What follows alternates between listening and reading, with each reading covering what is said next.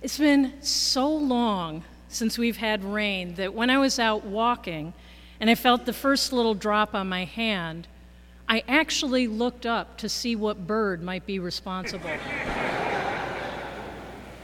And looking up, there was this plink, another plink of raindrops on my glasses. And all joy in my heart broke loose. My arms, I outstretched them to feel as many drops as I could possibly feel. And strangers on the path who I encounter often on my daily walks, and strangers who rarely do much more than grunt when I say hello, suddenly we're making eye contact with one another. We're even talking. Isn't this marvelous? Is real rain coming? Don't you love the smell? Just a few little drips and we could smell rain. Few little drips in our land of drought felt transformative.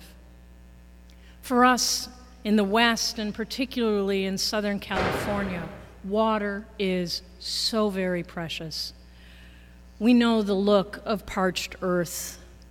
We know the danger and devastation that can come from parched hillsides, landscapes that haven't had water for months on end. Precious water, life-giving water, and cleansing water. Our lives and land here in Southern California are imbued with a sense of the scarcity of water, which breeds a sacred reverence for it. Yet in biblical times, going right back to the very first verses of the book of Genesis, the very first book in the Bible, the verses that were part of the first reading, water in Genesis and water in Scripture is a symbol of chaos. Very different. Water, chaos. Chaos that needs taming. Chaos that we need to be delivered from, and chaos that needs God. The very first action God takes in creation is to send a wind over the face of the waters, over what Scripture in that passage we heard from Genesis says, over a formless void, the darkness of the deep. Now, our version of the Bible uses the word wind, but in Hebrew, that word is ruach. I mean, you just hear the wind, ruach. But ruach also means breath, God's breath over the waters. Ruach also means spirit, God's spirit. So in the very beginning of creation, we have God's wind, God's breath, God's spirit, moving over the face of chaos, the face of formless void, the face of the waters. And then God says, "Let there be light." So God's Spirit from the very beginning is engaging with chaos. The verse reads, "In the beginning, when God created the heavens and the earth was a formless void, and darkness covered the face of the deep, while a wind from God swept over the face of the waters." Our very origin goes back to God initiating creation with her breath, her spirit, engaging with water, with chaos. And if you read the next verses in Genesis and the whole first creation story, when you go home and whip out your Bibles or your iPhones or your computers, that creation story continues with God pulling creation out of the chaos of water. God's breath, God's spirit, let there be a dome created in the midst of the water. God separating the water to create earth. Let the water be moved to create land. Let that land be imbued with vegetations and let water, Scripture says, bring forth living creatures. Into this creation out of chaos, God creates us, male and female, in her image. We go back to water. And in fact, our bodies, 50 to 65% of who we are, is water. Water from which God shapes us all into being. So the core nature of ourselves, the core nature of water in the biblical witness, is chaos that God enters into to work with, to create something out of. So this is a very different way to think about water. And it's a provocative concept to hold on to this morning as we baptize Haven and Joe's daughter into the body of Christ. Water, the symbol of biblical chaos, will be poured over her, and into that water and through that water comes the Holy Spirit. Reverend Nate will say a thanksgiving prayer for the water, the chaos from which we are created. Thanksgiving that God delivered the Israelites through the water of the Red Sea, going from slavery into freedom. Water that the Jordan River that the Israelites crossed from the wilderness to go into the land of milk and honey.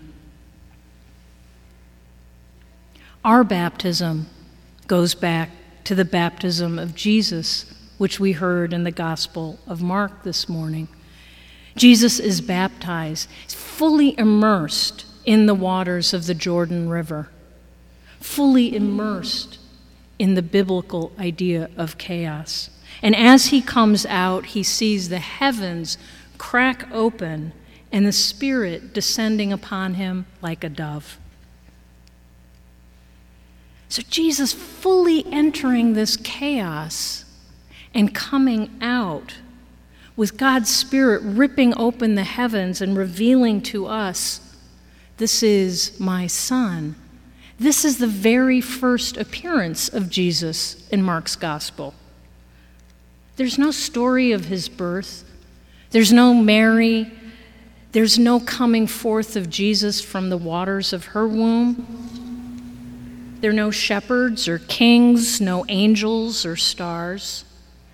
Baptism in the Gospel of Mark is the beginning, the first time we see Jesus. So sound familiar? Genesis, creation, Spirit over the waters.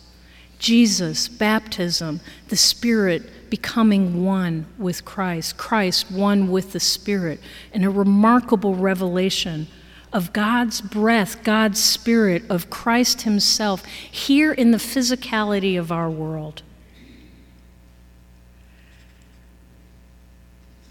Our baptisms also parallel creation and parallel this origin story of Jesus. Our baptisms affirm in the most physical way possible, with water, with the symbol of chaos and nothingness, that God is present with us. God's here in the watery chaos of our water-borne bodies, our lives, and our very being. And how amazingly cosmic is it this morning that the name of the precious one we are baptizing is River? Into River's life, as into all the lives of all the baptized, comes the Holy Spirit. Comes God's creative, living presence to be with her, to be with us in the chaos that is life. Baptism doesn't wipe us so clean that we never struggle or stumble and flail about through life. Baptism doesn't prevent us from wrangling and living with suffering, pain, and injustices in our own lives and in the greater world. Nope. In baptism, we're marked as Christ's own forever, because Christ is with us, God is with us, the Holy Spirit is with us, descending into our chaos, transforming us into God's children. Our watery selves become, with God, co-creators of God's kingdom here on earth, where God is present with us in the suffering and the pain, whether we feel it or not. Baptism marks us with this incredible love God has for us, for God's delight in us and the goodness that God declares we are in creation and the goodness we are intended to grow into being. This is a sacred gift, an all-encompassing love, a transformative love of the ever-creative divine. So today we will join with River's parents and godparents in affirming our own baptismal vows with words, with squawks, however we affirm them. And as we do so, let us rest in the knowledge that we are beloved children of God. Our vows that we take of what it means to be a Christian, what it means to follow God, to follow Jesus in the chaos of life, where God, where Jesus, where the Holy Spirit is present with us.